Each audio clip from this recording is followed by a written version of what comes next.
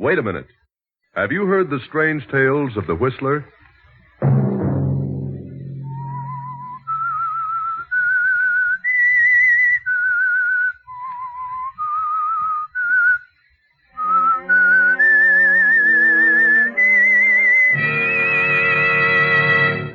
I'm the Whistler.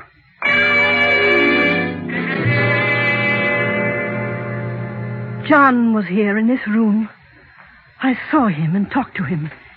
He had a message for me. And while he was here, the room was filled with the odor of musty roses. Another Sunday night, and again CBS presents The Whistler.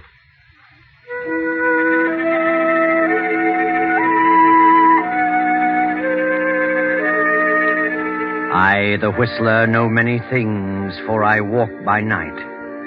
I know many strange tales, many secrets hidden in the hearts of men and women who have stepped into the shadows. And so I tell you tonight the unusual story of apparition. In the midst of a circle of tall, moaning pines spreads an old mansion. On the second floor, a low light burns in a large bedroom. The bedroom of Elizabeth Kemper, the elderly mistress of the mansion. Mrs. Kemper's husband, John, died suddenly a year ago and left his entire estate to his wife, Elizabeth. Shortly after John's death, Elizabeth brought her husband's sister, Bertha, and Bertha's daughter, Celia, to live with her. Since John's death, Elizabeth's health has gradually failed and she has taken to her bed.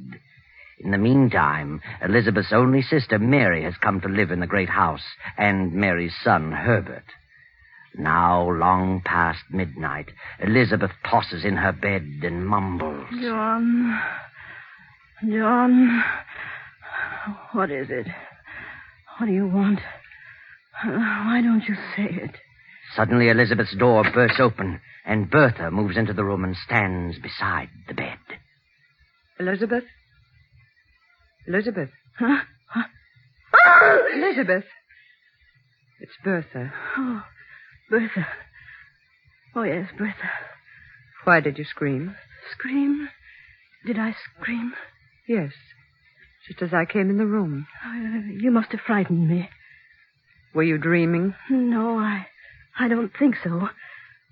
But I don't know. I thought John was here. John? You thought John was here? Yes. Standing there beside the bed. Elizabeth, I saw him too. Just a moment ago. What? In my room. Oh, but that's nonsense. Why should he always appear to you? I'm his sister. Yes. Yes, of course. John was trying to tell me something.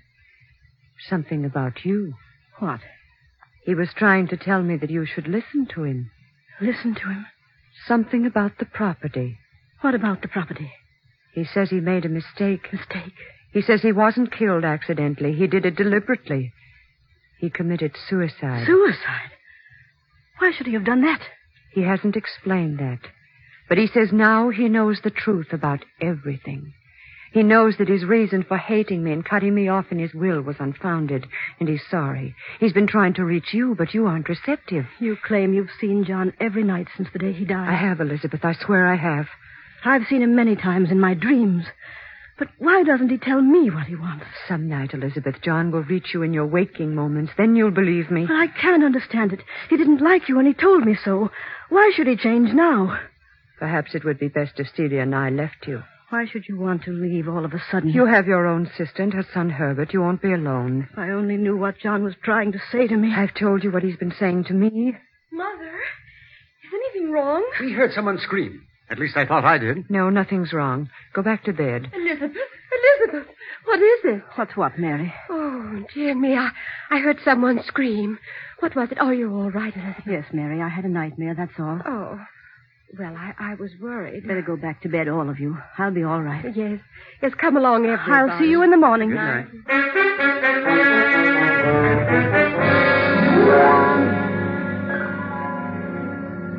But, Mother, why do you keep frightening Aunt Elizabeth by telling her about Uncle John? I'm not frightening her. She should know the truth. But she is frightened. Why, she's getting worse and worse. Are you sure you have seen Uncle, really? Do you dare suggest that I'm lying? Is that what you mean, Celia? No, Mother. I didn't mean that honest. It's better. And don't you ever say such a thing again. But why doesn't he appear to Aunt Elizabeth? She only dreams about him. That's something that can't be answered. There are those who are gifted with the powers to see those who have departed. See them and talk with them. I'm one of those so gifted. Do you understand? Yes, Mother. John is trying to get a message to Elizabeth about me. And because he finds it difficult to reach her, he's chosen me as the medium. What is the message?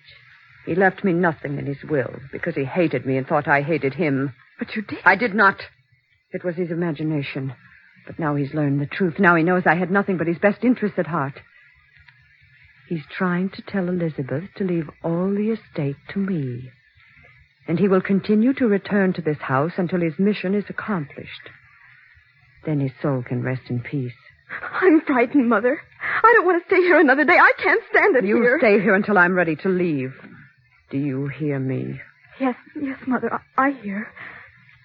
Now stop this nonsense and go to bed. Yes, Mother. I'm sorry. You'd better be.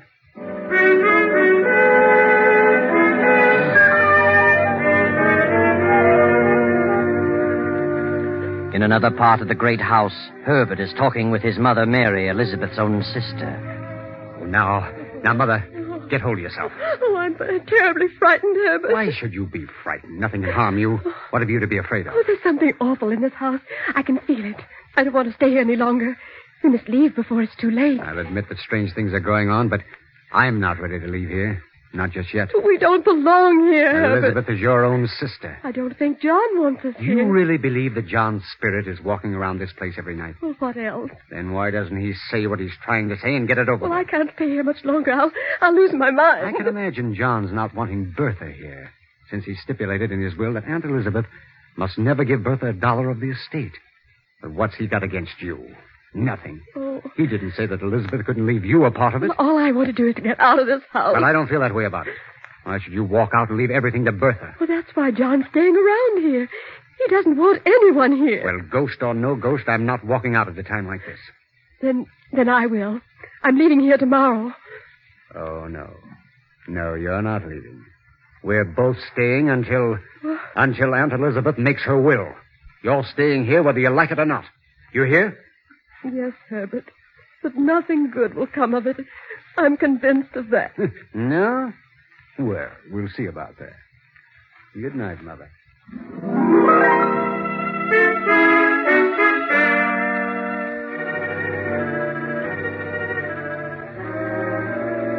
An hour later, Mary has finally dropped off to sleep. Then, as the clock strikes 3, a figure in white slips into Mary's room and stands beside the bed.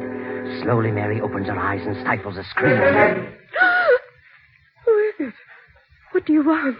I want to talk to you, Mary. Bertha. I have a message for you. A message? Yes. John is here, standing beside me. I don't see anyone. He is here. What is the message? John says that Elizabeth is planning to leave the estate to you. But he's learned the truth. He knows that his dislike for me was unfounded. He wants the estate left to me because it's rightfully mine. And he'll never be able to rest in peace until that is accomplished. Oh, I don't want it. I don't want any part of the estate. Then if you want to escape this torment, you must convince your sister that John made a mistake. If you accept any part of it, John will never let you rest. Do you understand? Yes, I understand. Very well, we'll leave you now. Good night.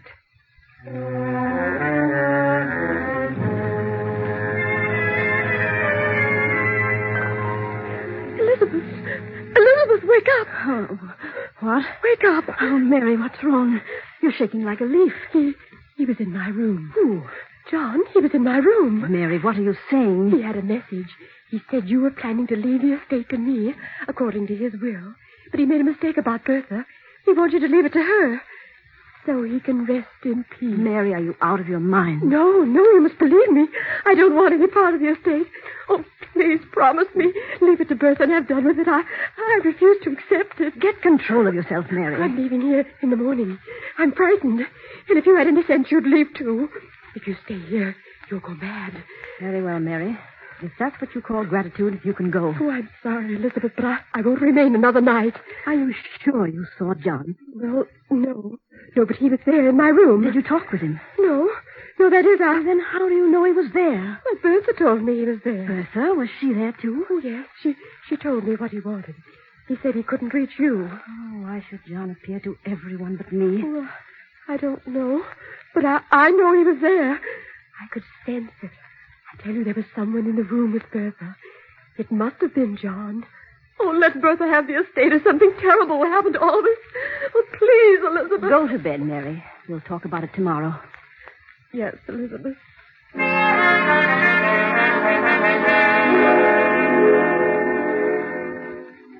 The next day, Herbert goes into town and pays a visit to Henry Wentworth, Elizabeth's attorney. Wentworth was also John's attorney for many years and was familiar with the family for 2 decades.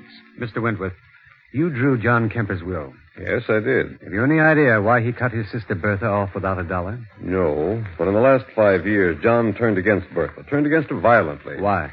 I don't really know. She was his only sister, and he had no brothers. It was very strange. What happened to Bertha's husband? Well, he died about 5 years ago. Committed suicide. He worked for John at one time. Then John set him up in a business of his own. Thought he went to the wall in the crash of 29, lost every penny. Just couldn't take it, so he killed himself. He left nothing? Nothing but an insurance policy to his wife, Bertha. Didn't amount to much. $5,000, I think. Were John and Bertha's husband on good terms?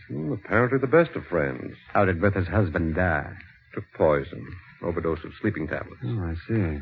But from the day Bertha's husband died, John, her brother, seemed to turn against Bertha and shortly changed his will, cutting Bertha off. I was the only one who knew about it until the will was read. Have you any idea why he changed the will? No, none whatever. It was none of my business. Yes. Well, thank you, Mr. Wentworth.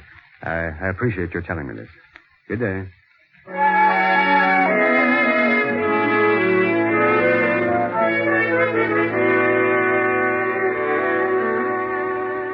Then Herbert pays another visit, a visit to Dr. Martin, formerly John Kemper's physician. Dr. Martin is at first reluctant to talk, but finally answers a few questions. Doctor, you were John Kemper's physician for many years? Yes, that's right. Uh-huh. Was there anything wrong with him? You mean, was he unbalanced? No. Did he have any severe ailments? Well, no. No, the last year or so he seemed to change considerably, though. Became a bit morose. Anything wrong with his heart? Well, yes and no.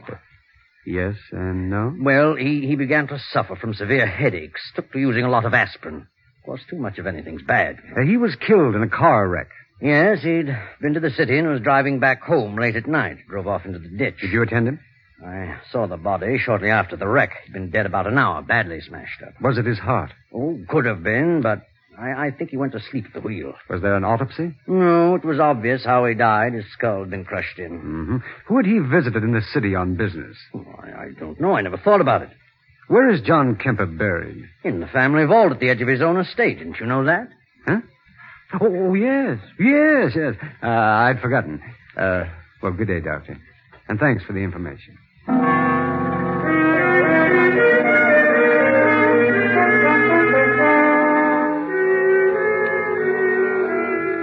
Then later that night, the household prepares to settle down to sleep.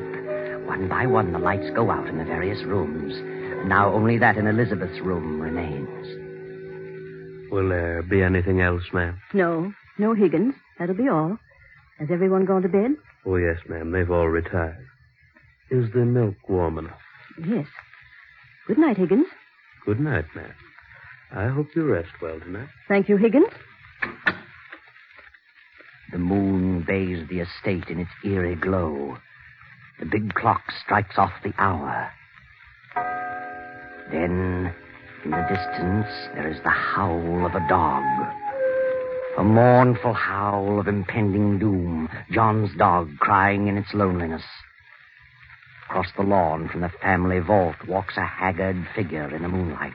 A figure with long white hair walking toward the house. And a few moments later, the weird figure appears in Mary's room, stands in the shadows, and points at Mary. What do you want? Who are you? I am John. John? Oh, good heavens. I've come back to talk to you. You must hear me. I hear you. I made a great mistake in life. I hated my sister, but I know all things now. Bertha's a good woman. I'm doomed to walk this place without rest until I've made amends. Do you understand? Yes. Yes, I understand. If Elizabeth refuses to listen to my pleas and leaves this estate to you, you will never rest a moment under this roof. For I can never leave. It rightfully belongs to Bertha, and to her it must go. Oh, I don't want it. I don't want any part of it. I won't stay here. I promise. Just let me alone. I will. If you and your son leave here at once. We will. We will. Oh, where are you? John? Are you here? John? Mary gasps and suddenly falls back on her pillow. Poor Mary has fainted dead away. From the darkened stairway, the great clock chimes out the hour, 3 o'clock.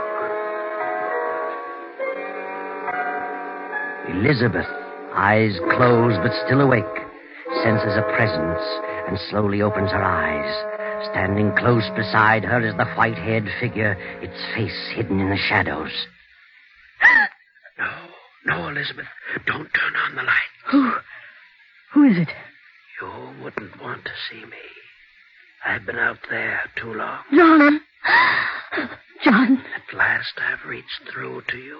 Oh, I must be dreaming again. Not this time. Why are you whispering, John? I'm not whispering, Elizabeth.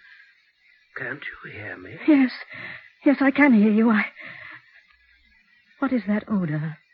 Odor? Yes, a strange odor. Like the smell of flowers. A musty odor of roses. Why, I've just come from the vault, John! Elizabeth. John, what is it? What do you want? You're going to make your will tomorrow. Yes. Only you can right the wrong I've done. Wrong? My father left this estate to me with the understanding that I should leave it to Bertha. Yes, I know. I suspected her of wrongdoing and cut her off, and instructed you to do so. Yes. But now I know that I was wrong. You must leave the estate to her.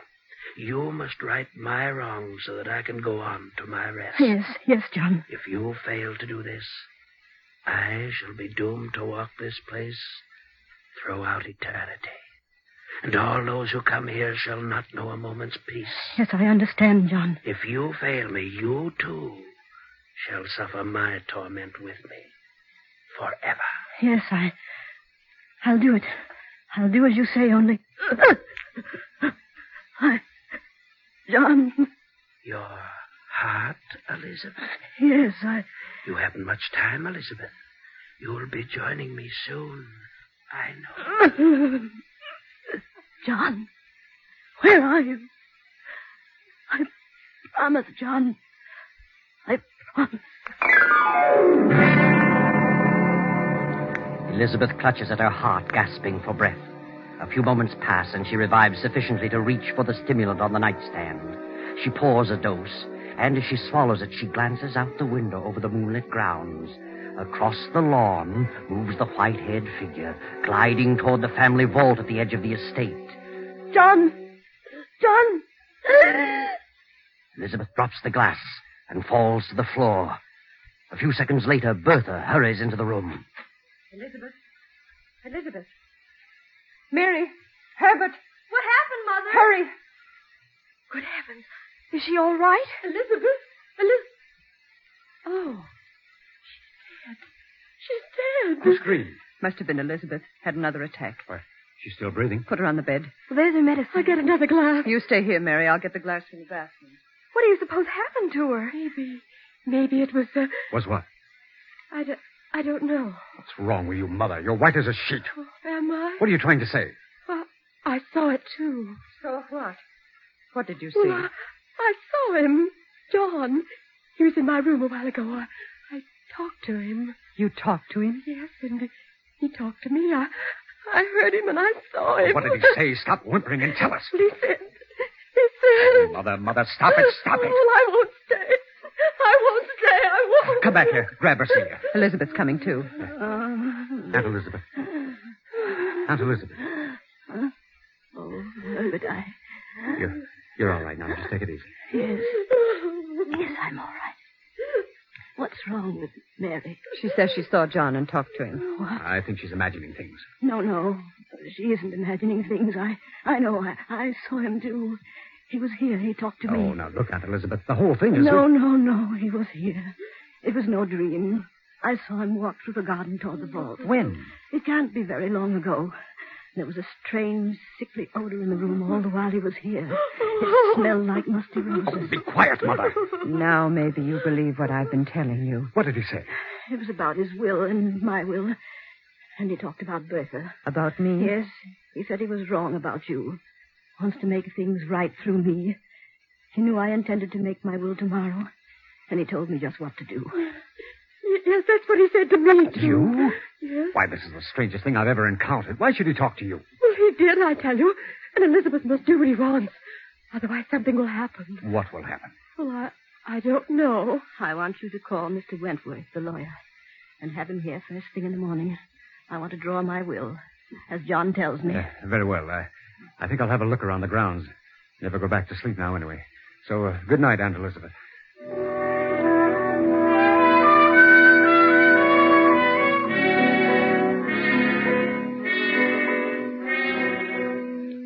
Herbert wanders about the grounds for a while and finally goes to Higgins, the butler, and after some persuasion obtains the keys to the family vault.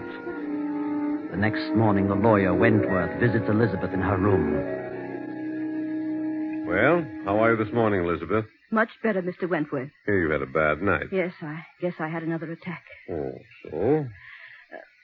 Mr. Wentworth, I want to draw up my will. I should have done it long ago, but, well, something held me back. I see. Well, I'll take down the data and have it typed, then bring it back for you to sign. I'll be in court all day, probably through the evening, so I'll have to come around 11 tonight. Very well, as soon as possible. Good. Now, let's have the particulars. Yes. To my sister, Mary Wilton, I leave the 5-room cottage in Danbury. To my nephew, Herbert Wilton, I leave $1,000 in cash. Yes. And to my husband's sister, Bertha Mallory, I leave all other property, personal and real, amounting to some $400,000. What? Please. Amounting to some $400,000, according to my late husband's wishes. What do you mean? John stipulated that you leave not a penny to Bertha. John has changed his mind. When did he change his mind? Since his death. Don't you think we'd better postpone this until you feel better? I want my will drawn just as I have told you. But what do you mean by saying John has changed his mind? How could he? He told me so last night. You know what you're saying. Yes. I saw John. I talked to him. He was wrong in his attitude toward Bertha. Oh, this is ridiculous. I want it done as I say. Very well. I'll draw it up this way. But I certainly think that... You think I'm insane? Well, since you bring it up, yes, I do. So did I, at first. But I'm not. I'll be expecting you around 11 tonight, Mr. Wentworth. Yes. Yes, of course. I'll be here.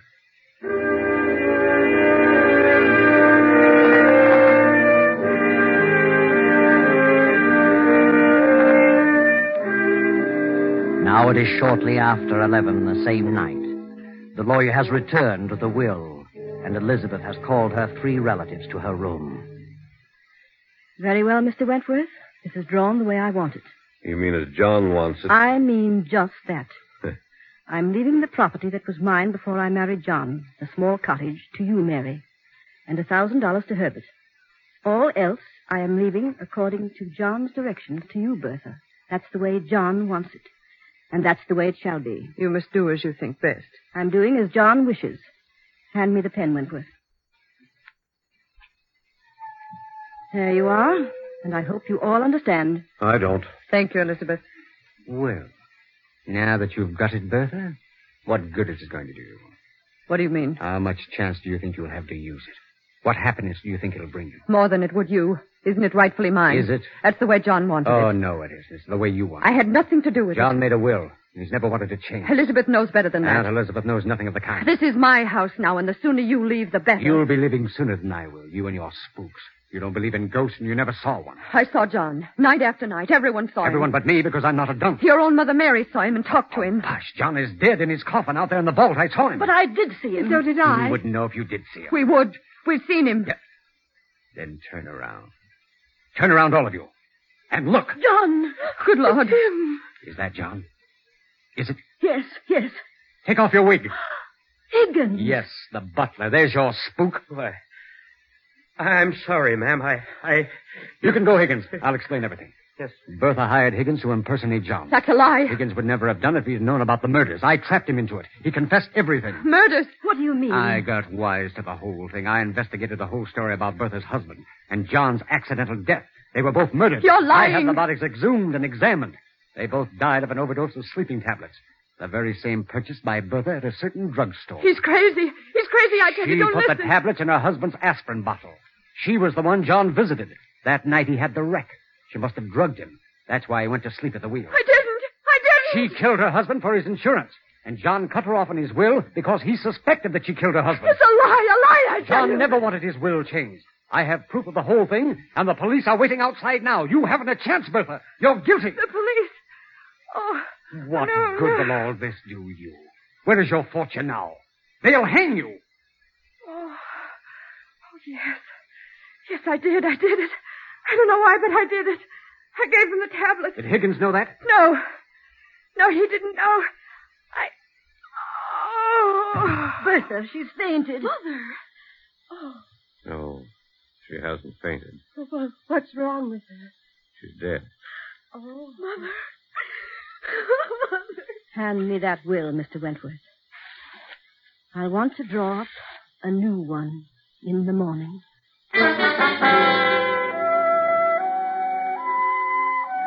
Well, there you are. That's the story. John never wanted his will changed, and for good reason. He really knew the truth.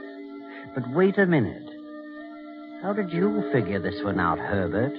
You didn't really have those bodies exhumed, did you? I didn't have them exhumed. And if I had, there would have been no traces of sleeping tablets left. And there were no police waiting outside. I was bluffing, working on pure hypotheses. But it did work. Yes, it worked, Herbert. And it afforded me a very nice story indeed. Thank you, Herbert. You're welcome.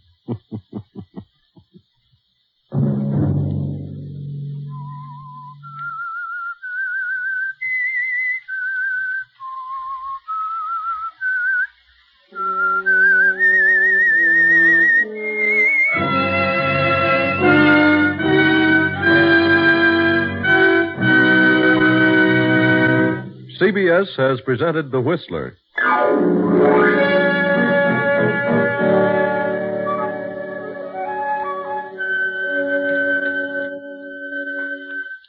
Original music for this production was composed and conducted by Wilbur Hatch. The Whistler is written and directed by J. Donald Wilson and originates from Columbia Square in Hollywood.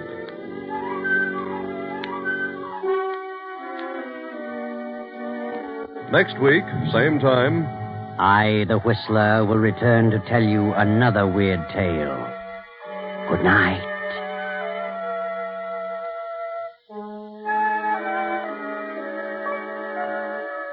this is the Columbia Broadcasting System.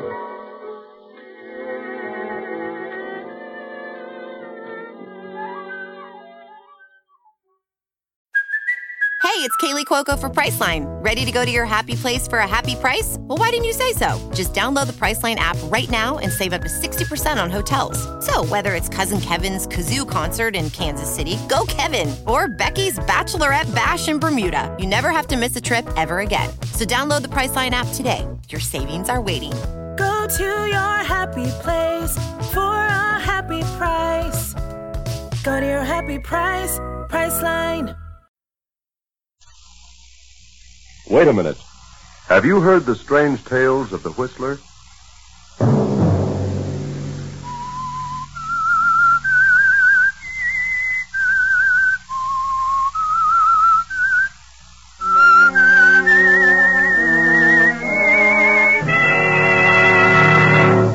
I'm the Whistler.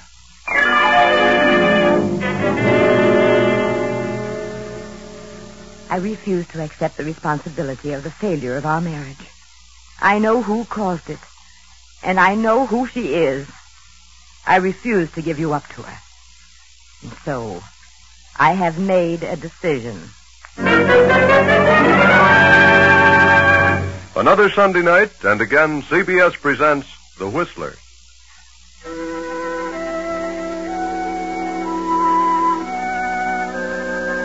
I, the Whistler, know many things, for I walk by night. I know many strange tales, many secrets hidden in the hearts of men and women who have stepped into the shadows. And so I tell you tonight the unusual story of the other woman. Olivia Martin paces the floor of her bedroom. She's been pacing for hours, and it is now long past midnight. Her husband, Fred Martin, did not come home to dinner. He was detained at his office on business. So he said. But Olivia knows that it isn't his advertising business that detains him. And she knows, too, that tonight will be the climax and the final crash of their marriage. The end of everything for Olivia. She knows what Fred is going to say tonight. For months she has been fearful of this moment, and now it has come.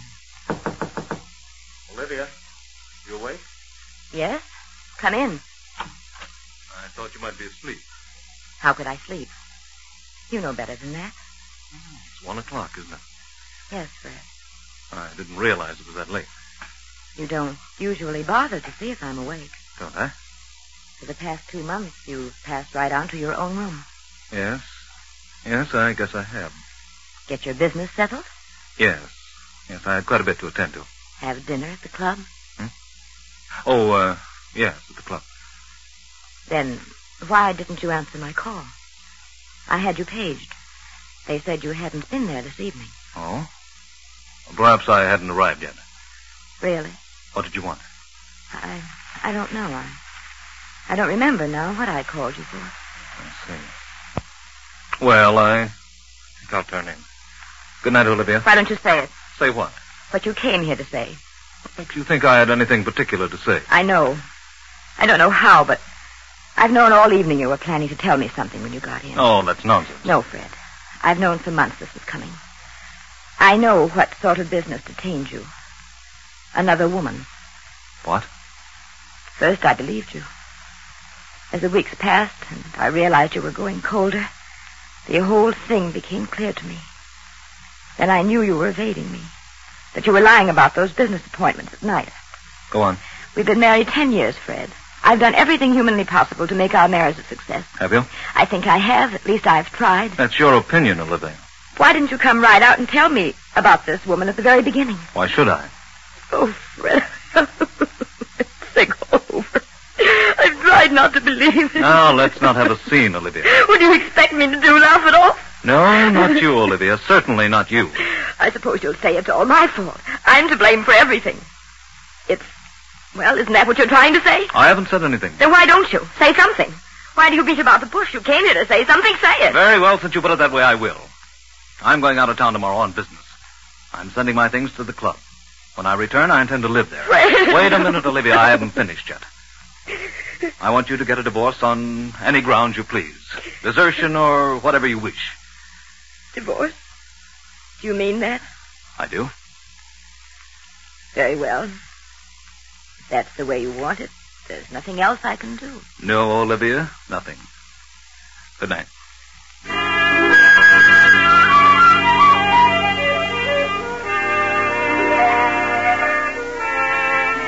So Olivia sobs herself to sleep. When morning comes, she finds Fred gone and his things already sent to the club. All day she wanders aimlessly about the house like a lost soul. Then as night falls and her loneliness increases, she is seized with a horrible feeling of hopelessness. A strange depression comes over her, and she sits down at the desk and writes a note. Fred, the very thought of losing you, the thought of divorce, the thought of giving you up for another woman is more than I can bear. The shame, the disgrace, the scandal of it all would, I know, drive me insane. Regardless of what you may think, I refuse to accept the responsibility of the failure of our marriage. I know who caused it, and I know who she is. You'd never be happy with a woman of her type. You'd be throwing your life away. I refuse to give you up to her. And so, I have made a decision. Goodbye, Fred. Olivia.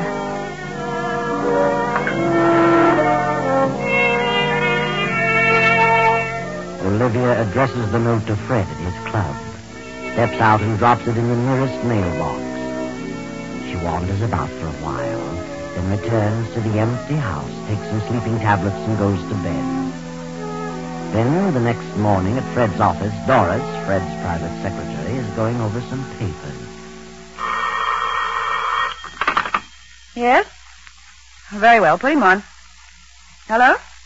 Yes, Mr. Goldberg. This is Doris Hammond. Mr. Martin's out of town for a few days. Yes. Well, Miss Bartow is head of the art department. I'll have her check on it right away. Yes. Yes, goodbye. Yes? Tell Rita Bartow to come in here, please. Miss Bartow isn't coming in today. She's staying home. Has a bad cold. Oh, I see. Well, we'll send Jack Mallory in then. Yes, Miss Hammond. You want to see me, Miss Hammond? Oh, yes, Jack. I understand Rita's ill, isn't coming in today. No, I guess not. Well, Mr. Goldberg over at Lake Laboratories wants to know which ad she intended to run next week. Only Rita knows about that. Perhaps we'd better send them over to Rita's apartment and have her select the one she wants to use. Very well. Who shall I send?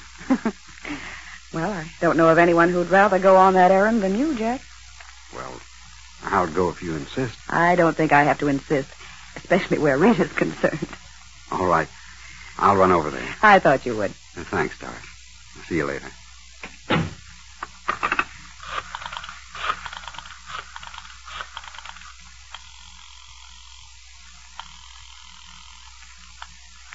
Hello? Rita, this is Doris Hammond. Yes, Doris. How do you feel? All fair. Good. Mr. Goldberg wants to know which ad you selected for next week. I'm sending Jack Mallory over with the layout. He should be there in a short while. Very well. I've forgotten which it was. And send Jack back as soon as possible. He'll hang around all day if you don't. I will, don't worry. Goodbye. Bye.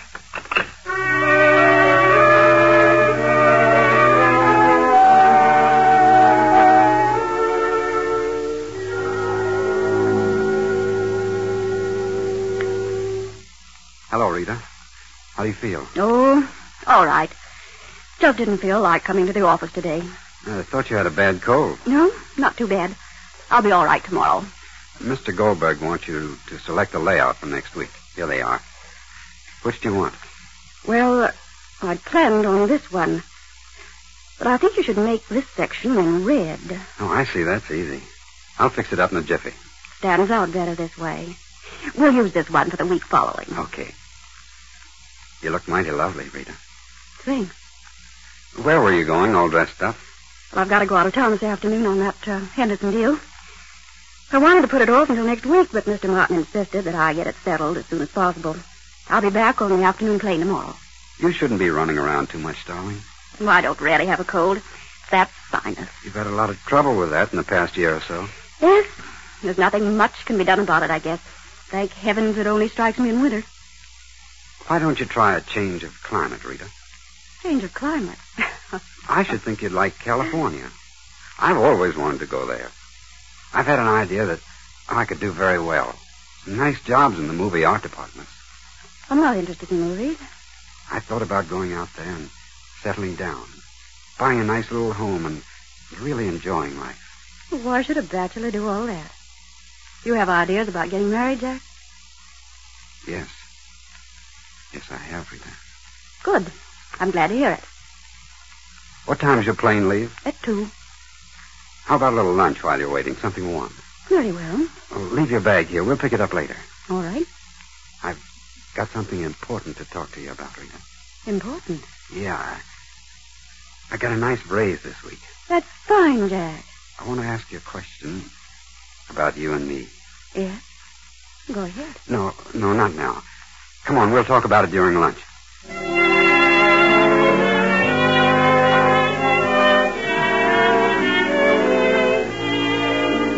Meanwhile, Olivia Martin, having made a decision and formulated a plan, visits her husband's office and calls on Doris, the secretary. Good afternoon, Miss Hammond. How do you do, Mrs. Martin? I was just going out to lunch. Would you join me? I'm sorry, Miss Hammond. I'm afraid I haven't time. I'm in rather a hurry. I've a number of things to do this afternoon. Oh, can I help you? I suppose you're quite busy yourself. Oh, yes, my work is always doubled when Fred leaves town. Fred? Yes, Mr. Martin.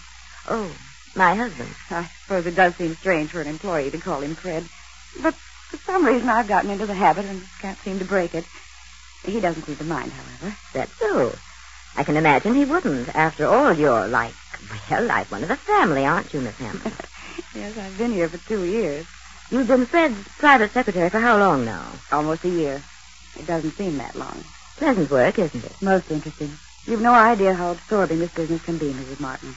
Well, I realize it must have a certain amount of extremely interesting moments.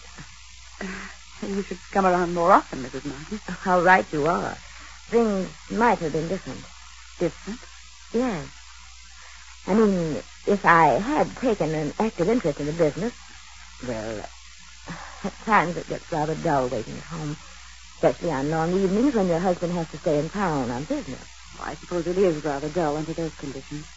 Yes. But I mustn't take up your time with personal problems. I want you to have a check drawn for me for $500. Very well, I'll attend to it at once. Have you heard from Fred since he left? No, I haven't. He phoned me this morning. You did? Yes. He left an important paper at home, and he knew I was flying to Detroit tonight to visit my relatives, so he wants me to drop it off for him at Buffalo. Buffalo? I thought he was in Boston. Yes, he was. But he had to rush over to Buffalo.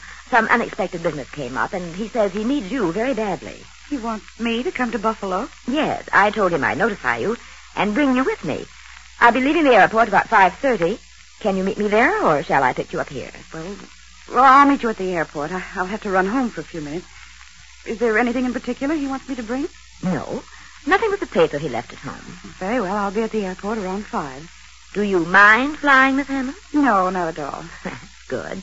My plane is a small cabin job. Might be a little bumpy, but I'm rather a good pilot. I'll see you at 5.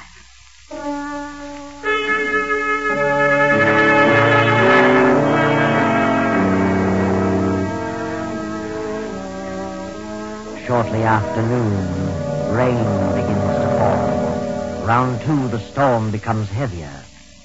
Then Jack returns. Jack Mallory, where on earth have you been? Do you know what time it is? Yes, I'm sorry. I got to talking and didn't realize the hour. Well, what about the layout? Did Rita select one? Yeah, this one. She made a couple of changes in it. So? What changed? Oh, nothing important. Just wanted this section set up in red. Stands out better. Yes, so it does. Well, I'd better put it through right away. I'm sorry to have been so late with it. I'm glad you got back with it before I left. Left? Well, where were you going? Mr. Martin phoned. He wants me to join him in Buffalo. Something important has come up. Buffalo? Mm-hmm. I thought he was in Boston. He had to run over there in a hurry. Buffalo, huh? Strange. What's strange? Huh? Oh, well, I mean his being in Buffalo. What's strange about it? Oh, I don't know. I suppose he could be in Buffalo. Well, what's the matter with you, Jack? Why? Oh, nothing at all. Here, lean over here. What? Why? A little closer. What? What's the matter? Well, of all things, now I've seen everything. You've actually had a drink. You of all people. Well, I don't approve of it as a rule, but I walked back from Rita's place. I got my feet a little wet in the rain. Felt kind of chilly. I was afraid I was catching cold, so I dropped in at a bar on the way back and had a drink. Oh, I hope you don't get sick. Can't afford to have you and Rita both out. Oh, that's right. A lot of work to be done this week. Here, take off that top coat. It's damp. Let me have it. Now hang it over the radiator. Well.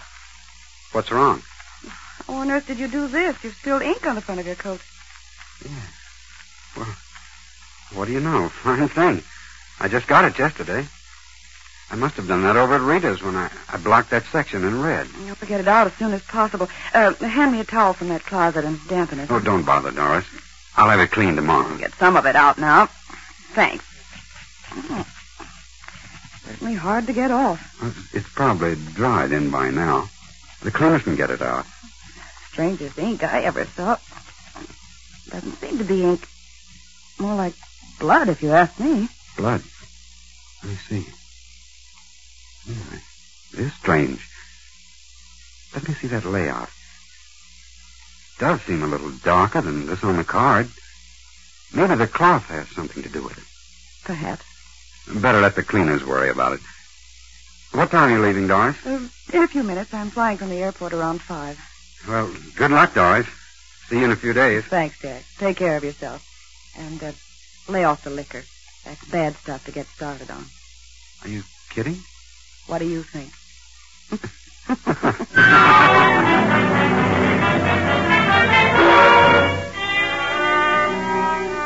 For a few brief moments, Doris stands staring after Jack as he passes through the door to the outer office. Then she picks up the towel, studies it for a moment. Suddenly she tosses it into the desk drawer, leaves the office, and goes home. Then around 5, Doris meets Olivia at the airport. Oh, Mrs. Martin, do you think we should try it tonight? You mean you'd rather not go? Are you frightened? Oh, no, not exactly frightened, but... Well, the storm's passed. What's wrong? What? I don't really know. Nothing, I guess. Well, nothing to worry about. I've flown this plane in all kinds of weather. Yes, of course. Well, we're all set. Let's climb in. I wish I could have talked to Fred. I haven't the slightest idea what this is all about. You'll know what it's all about. In no time at all. What? We'll get there in a couple of hours. Don't worry.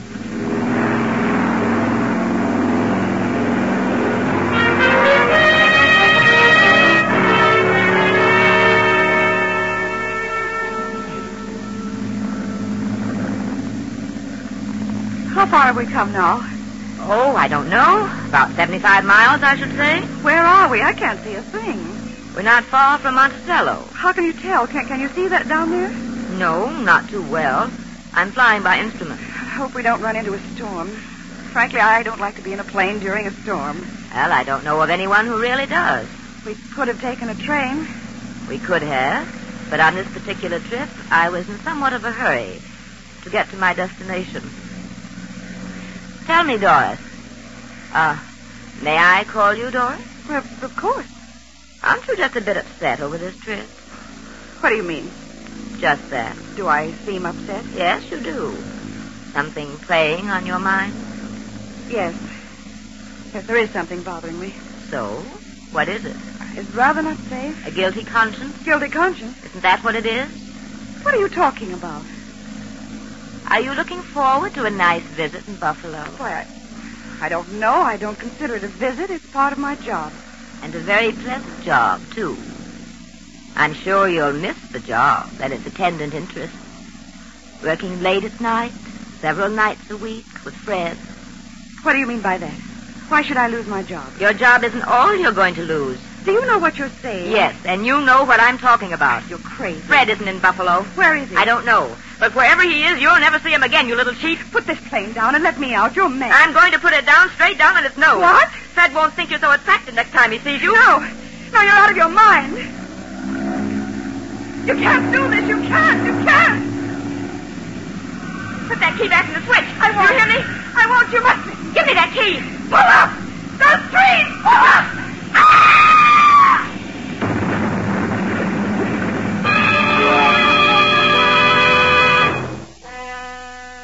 By some strange quirk of fate, Olivia is foiled in her plan of suicide and murder.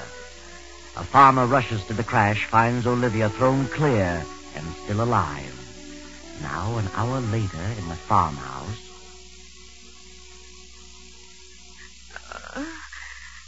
Well, how do you feel, ma'am? What? Why? Who are you? I'm Doc Sanders. Doctor? Where am I? You're on Jake Barrett's farm. Found you right after the crash.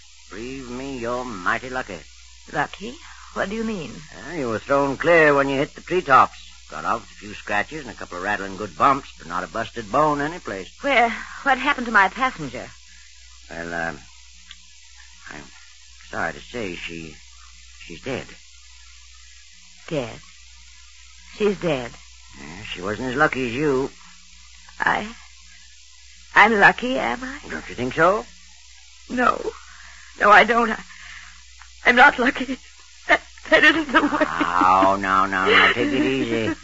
I know how you feel, but you couldn't help it, ma'am. These things just happen sometimes. No, they don't just... What were you going to say, ma'am? Nothing. I wasn't going to say anything. Oh. Well, they located your husband, ma'am. Jake's driving you back to New York tonight. Now, you'll be all right.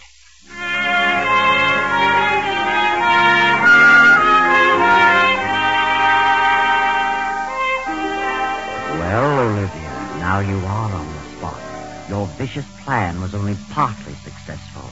Now you've got to face Fred. And how are you going to explain the situation? How are you going to explain Doris's presence in your plane? Fred arrives in town, spends a few hours at his club. Then in the morning he visits Olivia. Hello, Olivia. Oh, Fred, it was terrible. Yes, I know. I'm very sorry, Olivia. I don't know what happened, but all of a sudden the motor cut off. I couldn't find a clear spot any place. I thought I saw a clearing, but it was more trees. And with no motor, I couldn't pull up. You were very fortunate. Yes, I suppose so. Where were you going?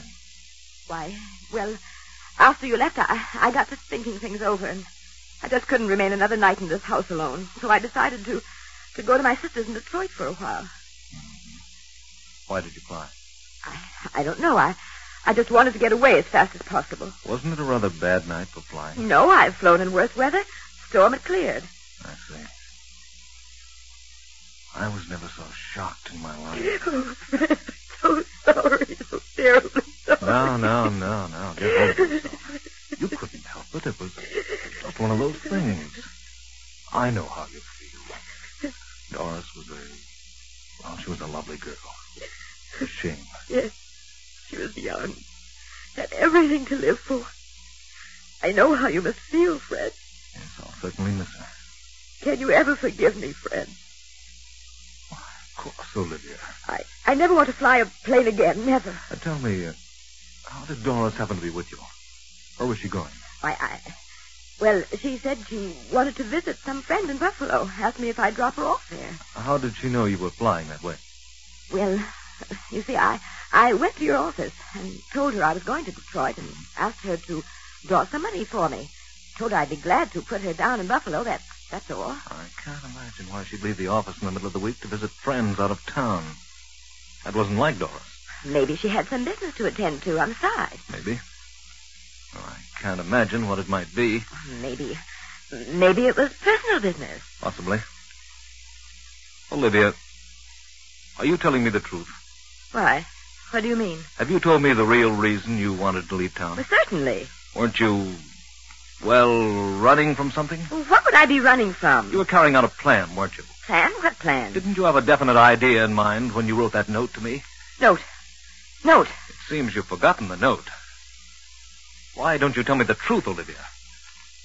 Yes, I did make up my mind to do something terrible. I was going to kill her and myself. I couldn't stand it any longer.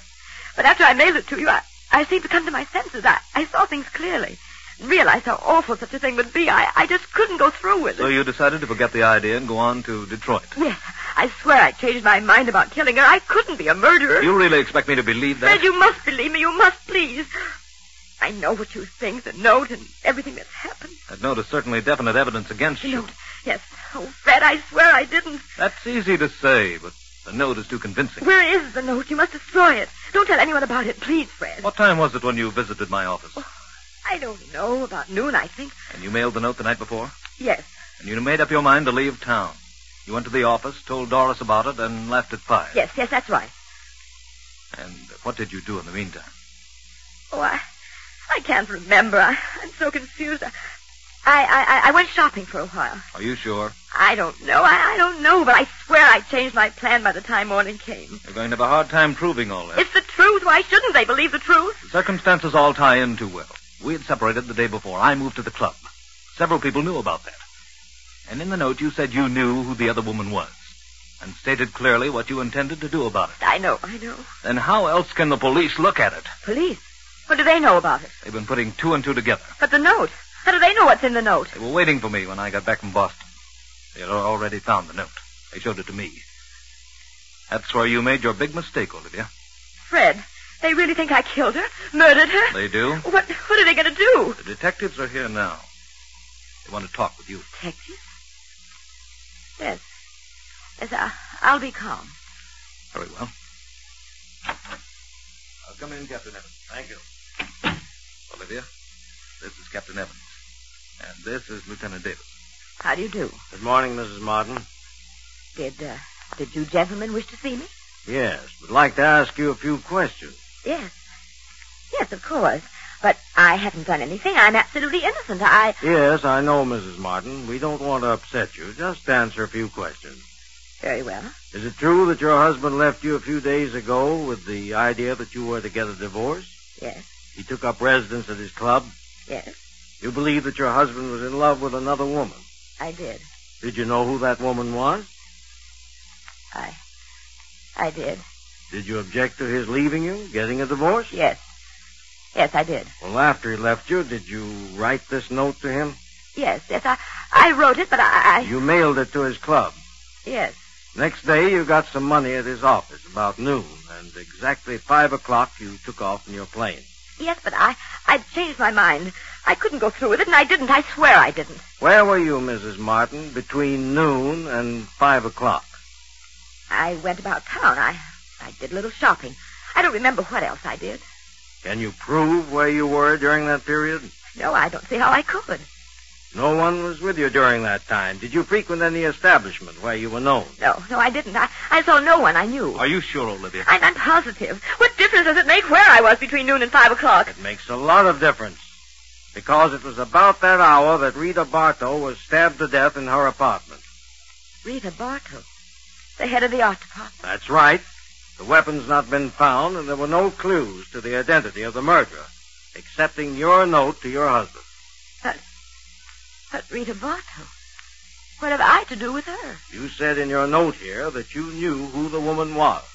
Rita Bartow was the other woman. What? Then what about... What about who? What were you going to say? Nothing.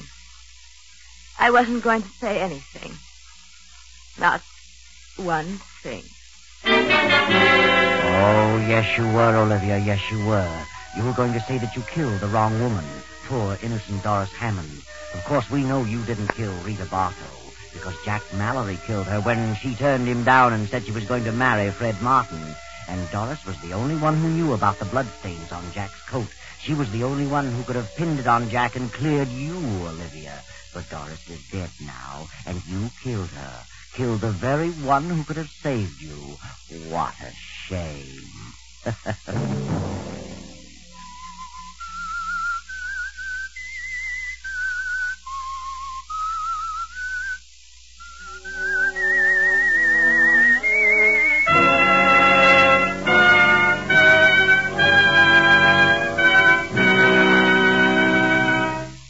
CBS has presented The Whistler.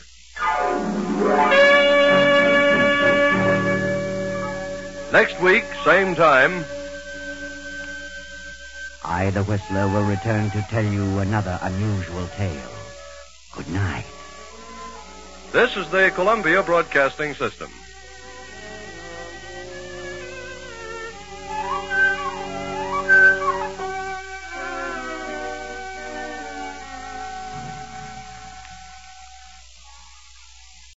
When you need mealtime inspiration, it's worth shopping Kroger, where you'll find over 30,000 mouth-watering choices that excite your inner foodie. And no matter what tasty choice you make, you'll enjoy our everyday low prices, plus extra ways to save, like digital coupons worth over $600 each week. You can also save up to $1 off per gallon at the pump with fuel points. More savings and more inspiring flavors make shopping Kroger worth it every time. Kroger, fresh for everyone. Fuel restrictions apply.